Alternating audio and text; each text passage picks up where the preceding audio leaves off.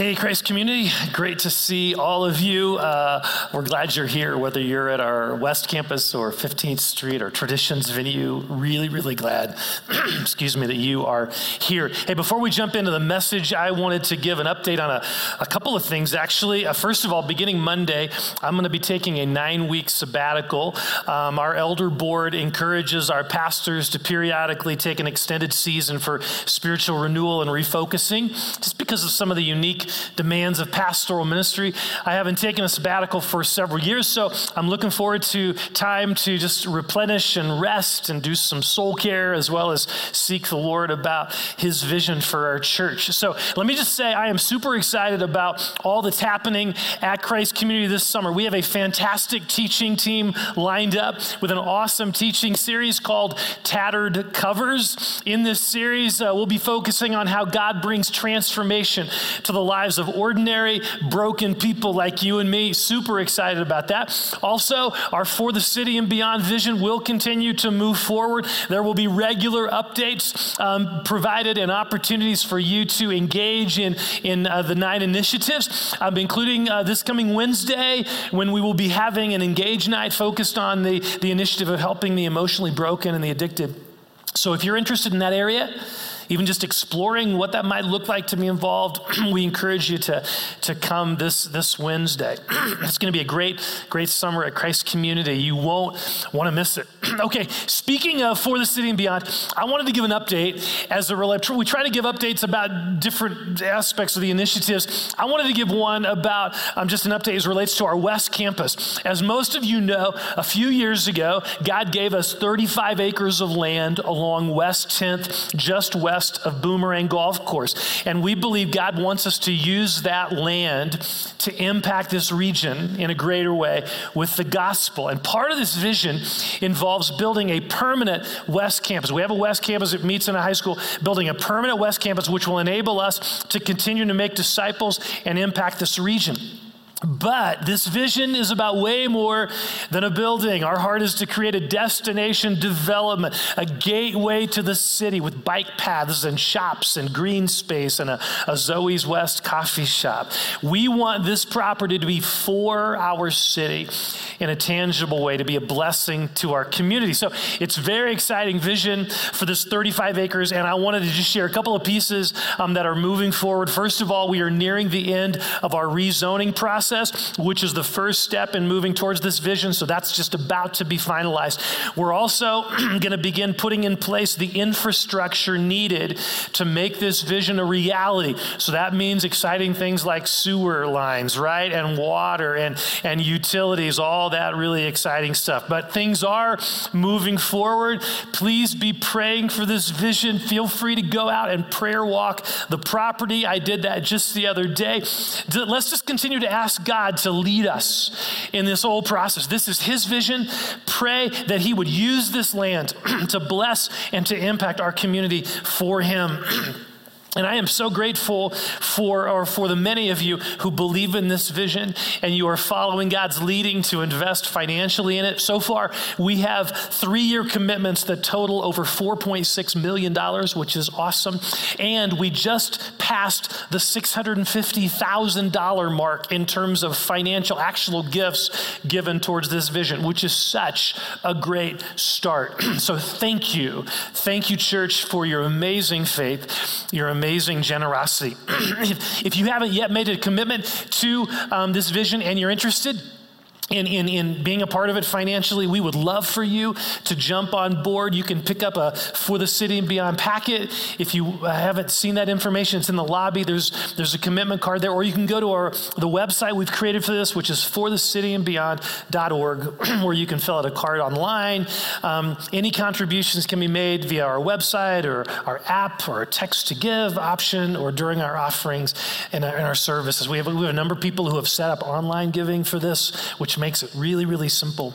As always, please let us know if you have any question about any aspect of this vision. We want you to have all the information you need. So if you want to dialogue, you have a question about anything in particular, please ask us. We would love to talk with you about that.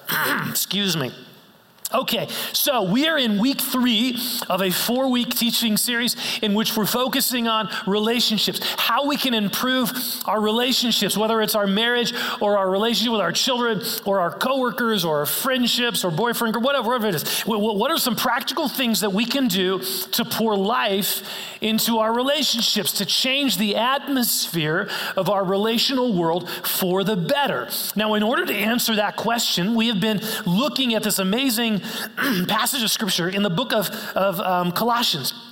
In chapter 3 of this letter to the church in Colossae, the Apostle Paul gives this amazing wisdom about relationships, how to make our relationships better. He begins by looking at this critically important foundation, which we talked about in week 1, 2 weeks ago, and that foundation is agape love. Agape love. It is a decision to put another person's needs above our own. And so in the first week, we talked about what that kind of love looks like, practically speaking. By the way, for those of you who are married or are soon to be married, if you want to go deeper into that topic, into agape love and marriage, let me recommend a resource to you. I just recently watched a series on our Right Now Media channel. Right Now Media, if you don't know, you need to know about this. Right Now Media is basically a Christian Netflix with thousands of teaching videos, kids videos, Christian movies. And the cool thing is, it is totally free to you. The church is paying the subscription for you. So it is totally free to you. Our church pays a monthly subscription so that anyone who is a part of Christ's community can enjoy these videos, can watch these videos. And there's thousands of them. You just need to go on our website. You can sign up. You just got to go on our website, get the sign-in code. It's under the resource section on our website. You can get that information, and then you can sign up and begin enjoying this. You can stream it to your television, you watch it online or whatever. So anyway, I was watching a 3-part teaching series by Andy Stanley called iMarriage. Marriage. It's fantastic. It offers tremendous insight into marriage. I would encourage every married couple to watch this sometime soon. I mean, summer TV viewing is just reruns anyway, right? So here's a chance to strengthen your marriage. iMarriage is the name of the series. And we've actually queued it up for you. If you go to the menu, there's a Christ community section. If you go to the menu and you can find it on the main menu, or you can look in the marriage area. Okay, so that was week 1, agape love. And then last week, in week 2, we talked about the life-giving power of forgiveness. Now, both of these things, agape love and forgiveness, have the power to dramatically impact our relationships. They can shift the atmosphere in our relational world, which leads to a third life-giving element in a healthy relational world. And it's found in verse 15 of Colossians chapter 3. So please read this out loud with me, okay? Colossians 3:15. Let the peace of Christ rule in your hearts, since as members of one body you were called to peace. Okay, this is God's word. This is a verse that on the surface is very easy to misinterpret. It's easy to misunderstand, because when we initially hear this phrase, let the peace of Christ rule in your hearts, we immediately think inner peace, right? Jesus filling us with peace in our hearts in the midst of difficulties, which is an awesome thing. It's a biblical thing. There are lots of verses that talk about that. He does fill us with his peace in the midst of difficulties, but that's not what this verse is talking about. The context here is relationships. He is talking about a principle that should govern our relationships as believers in Jesus. And that principle is peace. Peace between us and other people. Not inner peace, peace between us and other people. Paul says in this verse that we are called to this. We are called to be people of peace. Now, Jesus makes this same point in Matthew chapter 5, verse 9. Check this verse out. Jesus says, "Blessed are the peacemakers, for they will be called children of God." See, according to Jesus, one of the characteristics of being a Christ follower is that we are to be peacemakers. We are to be people who bring peace into our relationships, which is not an easy thing to do. I think all of us here can acknowledge that conflicts happen in any relationship.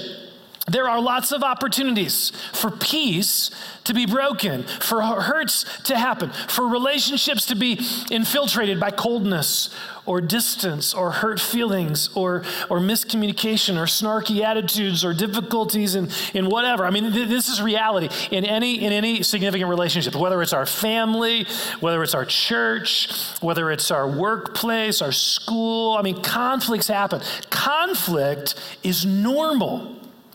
What makes the difference between a healthy or an unhealthy relationship is not the absence or presence of conflict, because every relationship will have conflict. It's not the presence or absence of conflict that makes the difference. It's how we handle that conflict.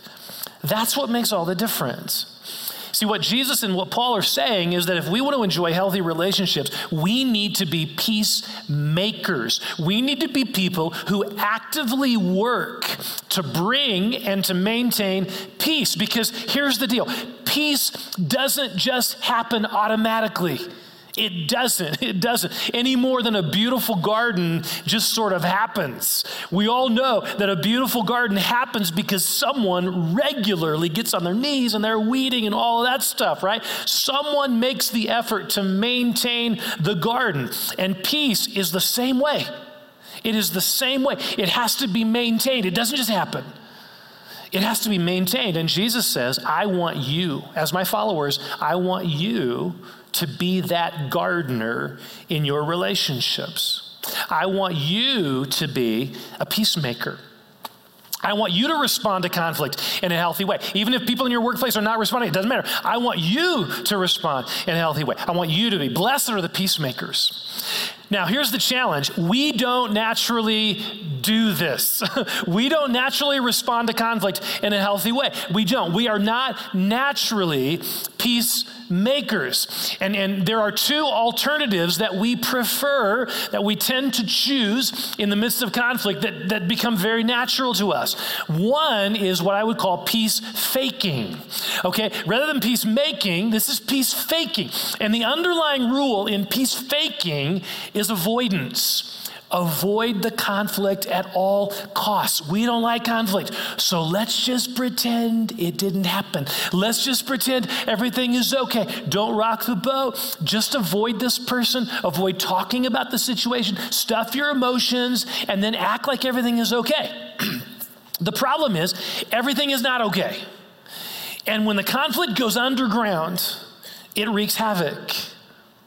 It wreaks havoc. Listen to Pastor Bill Hybels' description of the impact this peace-faking response has in our relationships. He says, misunderstandings arise, but they're never resolved.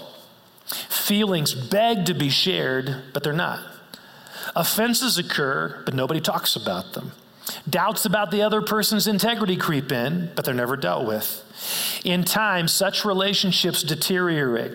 The secret agendas of hurt and misunderstanding lead to detachment, distrust, bitterness. Feelings of love begin to die.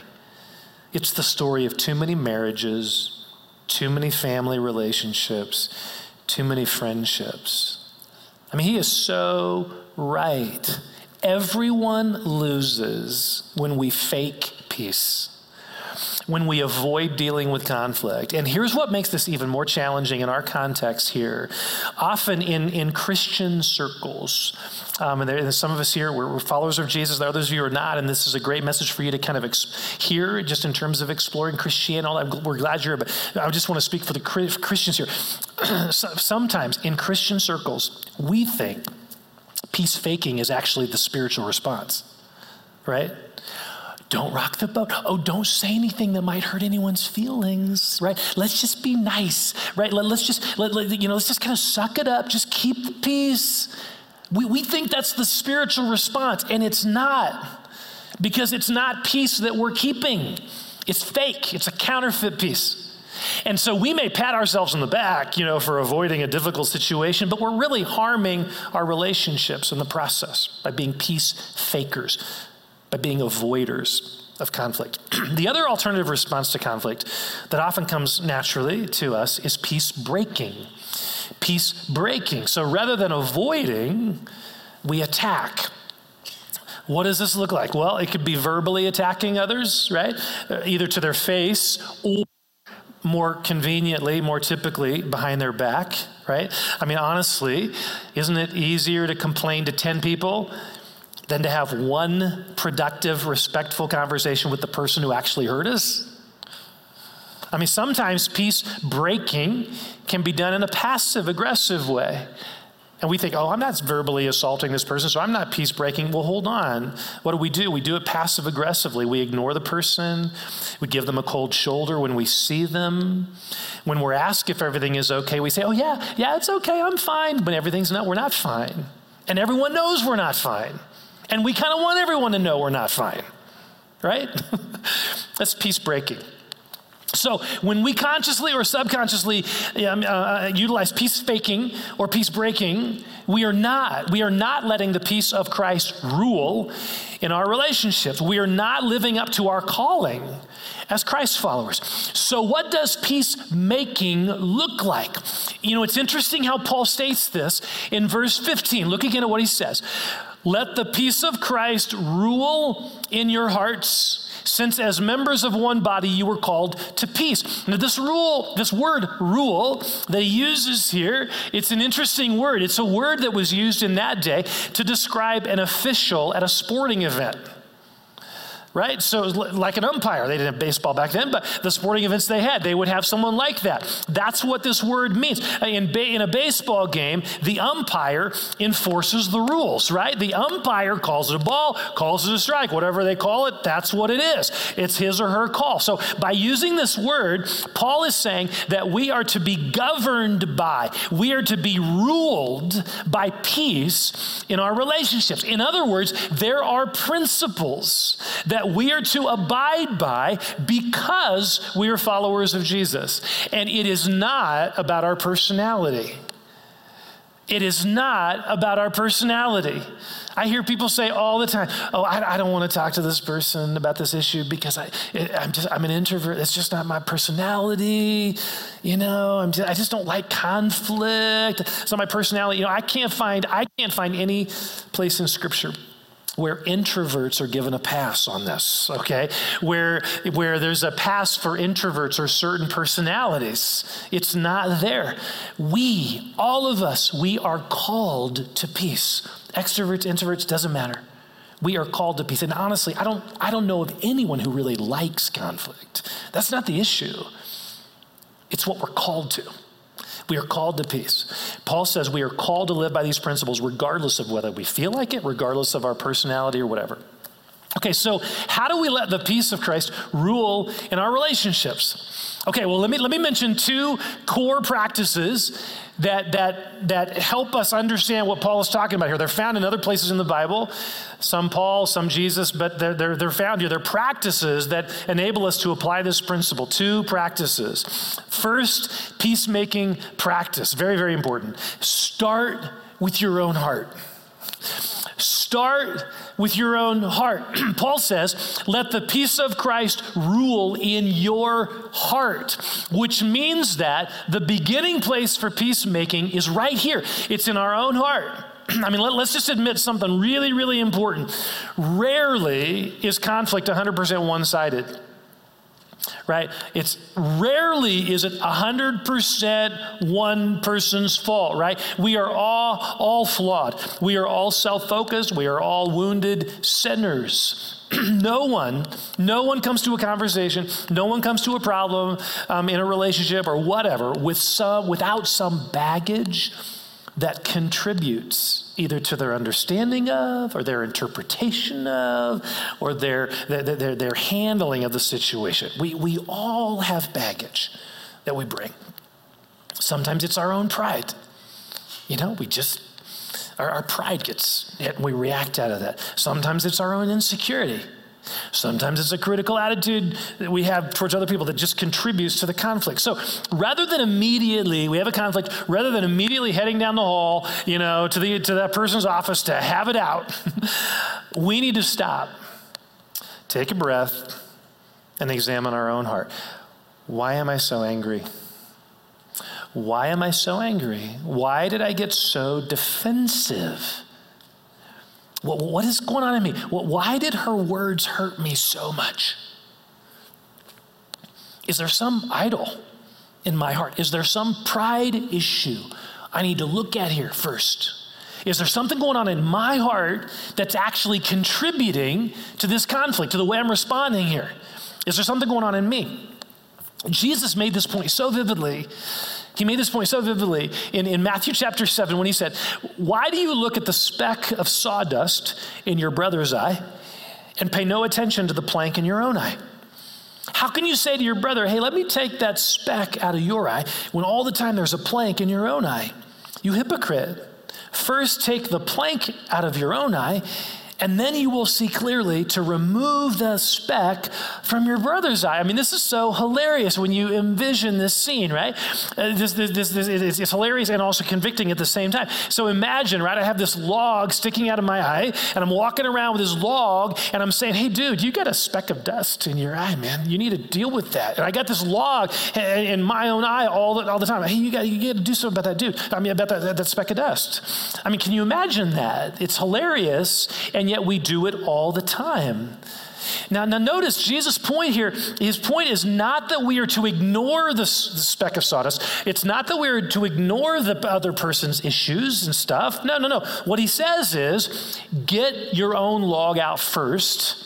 Get the log out of your own eye first, and then you can deal with the speck of sawdust. So in other words, start with your own heart.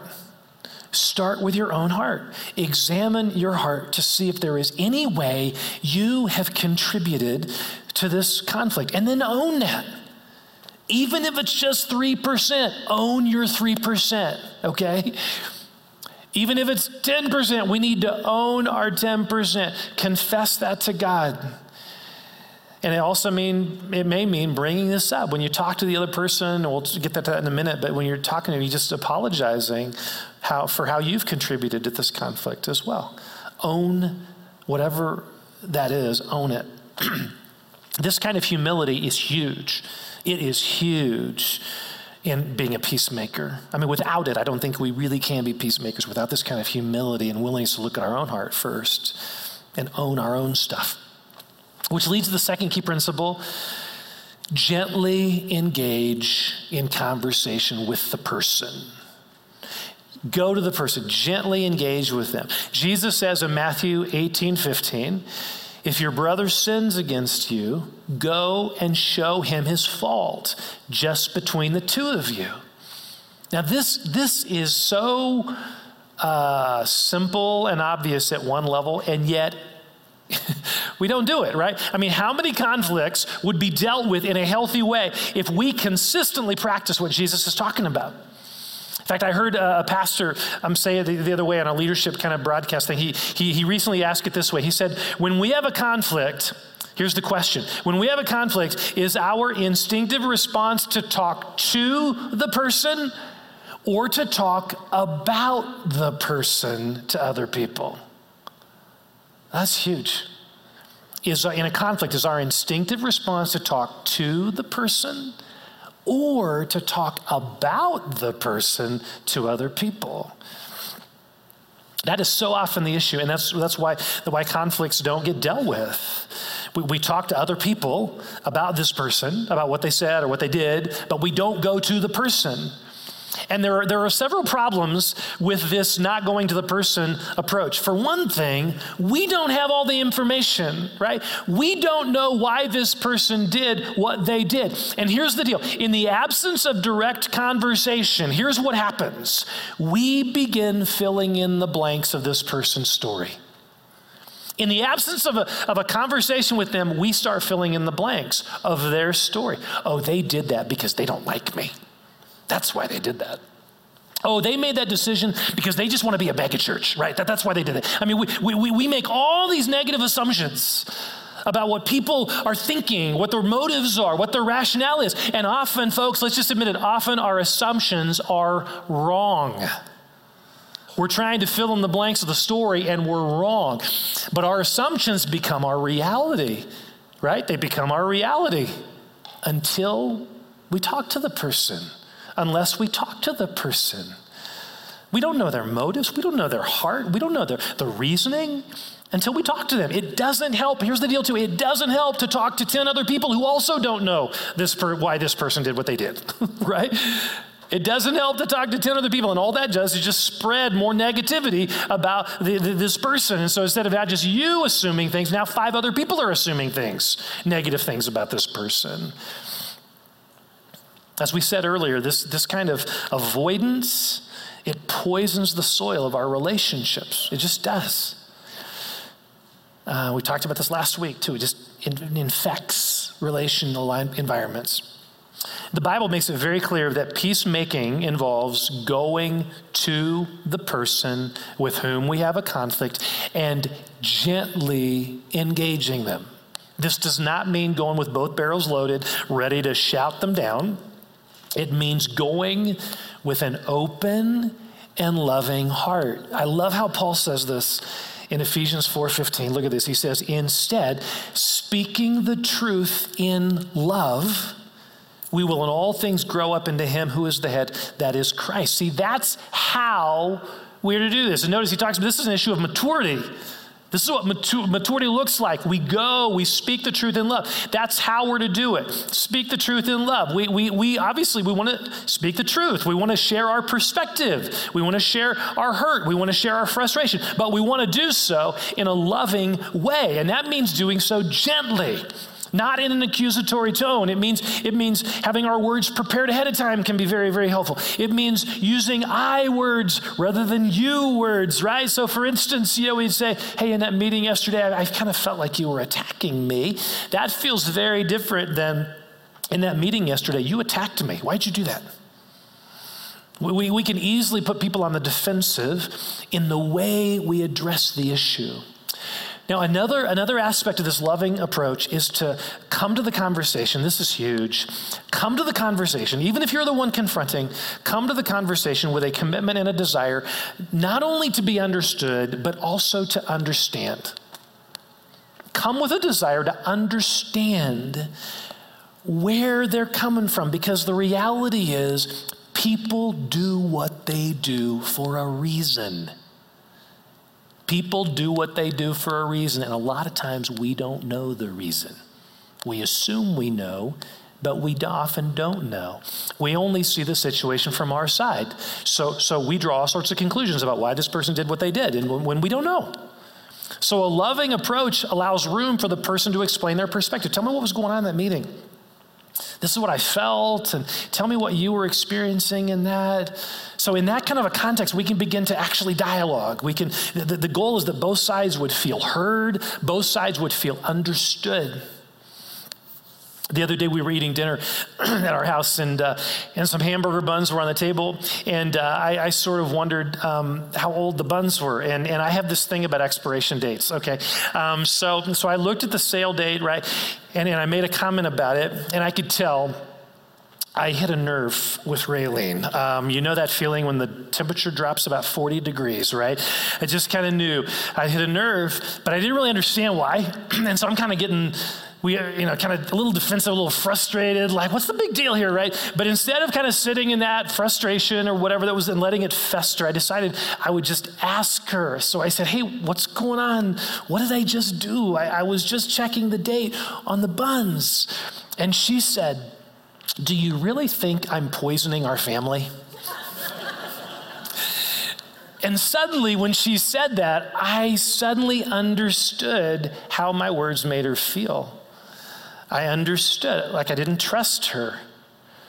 And I totally understood where she was coming from. I was able to apologize. I didn't intend that, but that's exactly how it felt.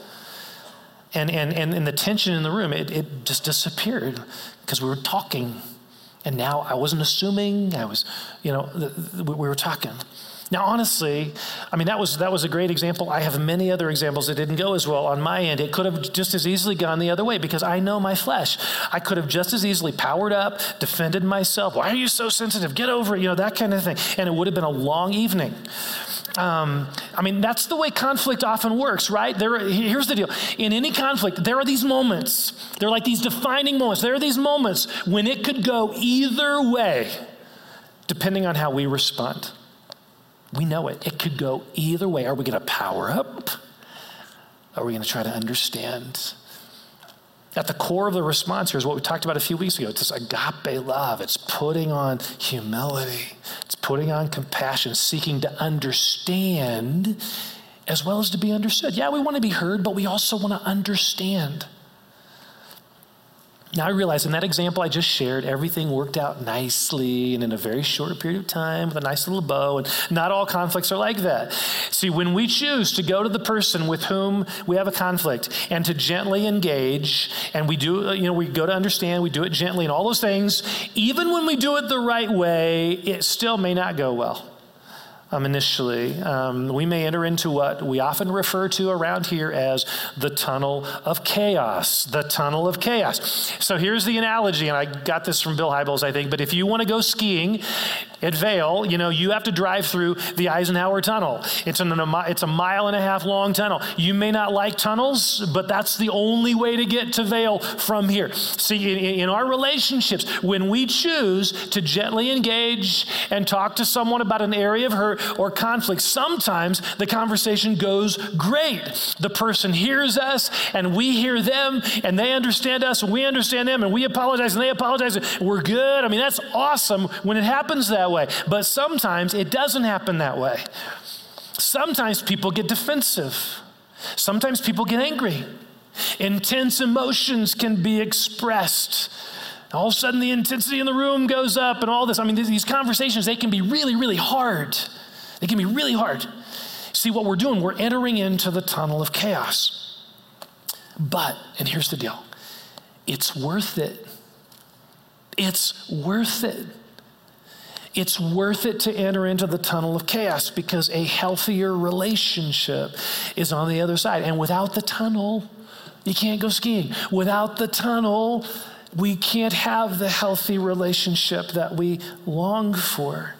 So rather than ignoring, rather than pretending or avoiding and walking on eggshells, we gently engage. We speak the truth in love, realizing that we may be entering into the tunnel of chaos. But if we persevere through that tunnel, and that's what it takes sometimes, just perseverance, patience, multiple conversations, persevering, listening, dialoguing, and coming up with solutions and trying to understand and be understood, all those things. If we persevere through that, we will find that we can enjoy some great skiing on the other side, relationally speaking, a much healthier relationship. Okay, so how do we find the strength to do this? How do we find the courage to enter into the tunnel to pursue peace when it's really, really hard to do that? I want to go back to Paul's initial statement in verse 15 because this is so important and it's easy to miss. He says, "Let the peace of Christ rule in your hearts." Whose peace is he talking about? Christ's. It's the peace of Jesus.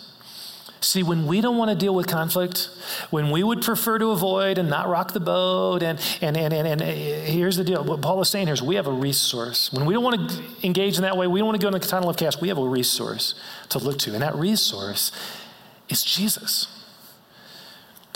Because we need to remember something very, very, very important. Jesus entered into the tunnel of chaos for us. Right? He entered into the tunnel of chaos for us, hanging on a cross, fighting for every breath. In that moment, when he took our sin upon himself, his heavenly Father, remember, his heavenly Father turned his face away. So Jesus was utterly alone. Talk about a tunnel of chaos here. He was utterly alone as he paid for our sin. Why did he do that? For peace, to bring peace between us and God. That's why he did it. It was about peace. It was about reconciling us sinners to a holy God. See, Jesus, through his death, through the tunnel of chaos he went through, he enabled our broken relationship with God to be restored. And he voluntarily laid down his life to make this happen. He entered into the tunnel of chaos for us. And here's what that means. Whenever we are facing a conflict that we would prefer to avoid, Jesus can give us the courage to move towards that person and pursue peace with them. We can go in the presence of the Spirit, bringing the peace of Jesus. Now, I realize there are all sorts of scenarios, and some of you are thinking, oh, you don't know what relationship, I'm not talking an abusive relationship, things like that. There are certainly a few qualifiers or whatever, but this is a general principle. We can go. When we go to the person, we go in the presence of Jesus. And it's the peace of Jesus that we're drawing from and that we're offering in this relationship. Now, here's the deal. Sometimes the person isn't really open to reconciliation. Maybe they're not even emotionally healthy enough for this or whatever. They're not open to reconciliation. And honestly, there's not much else we can do in that situation. I like how Paul says that in Romans 12, verse 18. Look at this verse.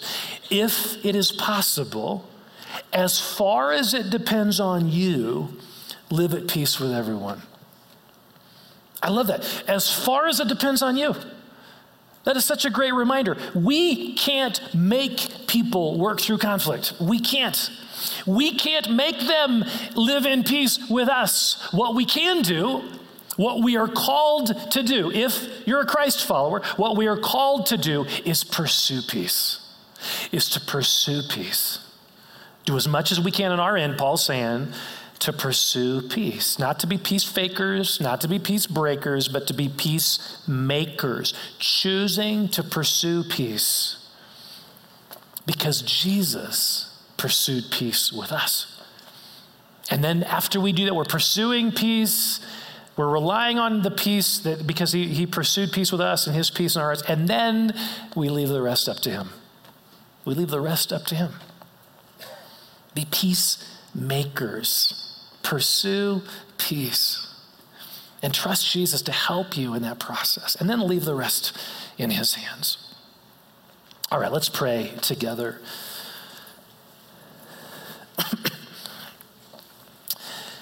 So Holy Spirit, would you come right now and apply what we've heard in a really, really practical way. And so here's the question for all of us. I want you just to quiet your heart right now.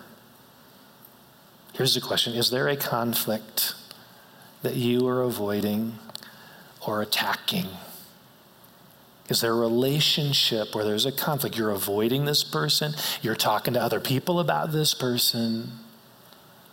Is there a relationship like that in your world right now?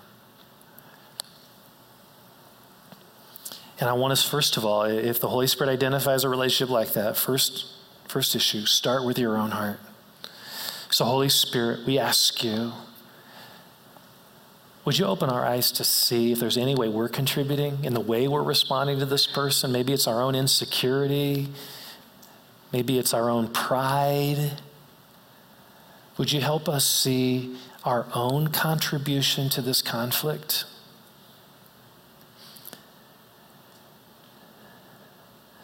And I pray that as we ask that, as we go before you and ask that, and this coming week or whatever, Lord, you would open our eyes to see where the log is. Or maybe it really is just a little thing, but it's an issue. It's something we've been bringing to this conflict. And we pray that you'd help us see it and have the humility to own our stuff and to bring it to you. So we confess that. We just bring these things to you. And then second principle here, Lord, I just pray you'd help us apply it. I pray you'd give us the courage to go to this person. Give us a prayerful heart to think about what we're going to say, maybe write it out just to prepare, so we go in a not an accusatory, but we go in a gentle way, but we say what needs to be said. And I pray you'd help when those conversations happen, help us listen as well as talk. Help us understand as well as this desire to be understood. And I pray that we would go in prayerfully, that the person we go to, their heart would be open to. And I want to pray as well, Lord, just for grace in the tunnel of chaos, when we have these hard conversations, something maybe in our marriage that, we just need to talk about. or maybe in our family and these just unwritten rules. No one talks about feelings, all that. So I just pray whoever's going to have the courage to wade into that, I just pray for grace in the tunnel of chaos. And that you would enable us through your grace just to persevere through that tunnel and to have hard conversations so that healthier relationships result on the other side. And I'm praying for generations to be impacted because of our applying these principles today. Generations impacted as relationships are reconciled.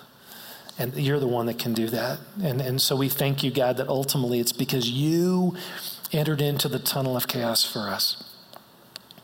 Jesus, that's why.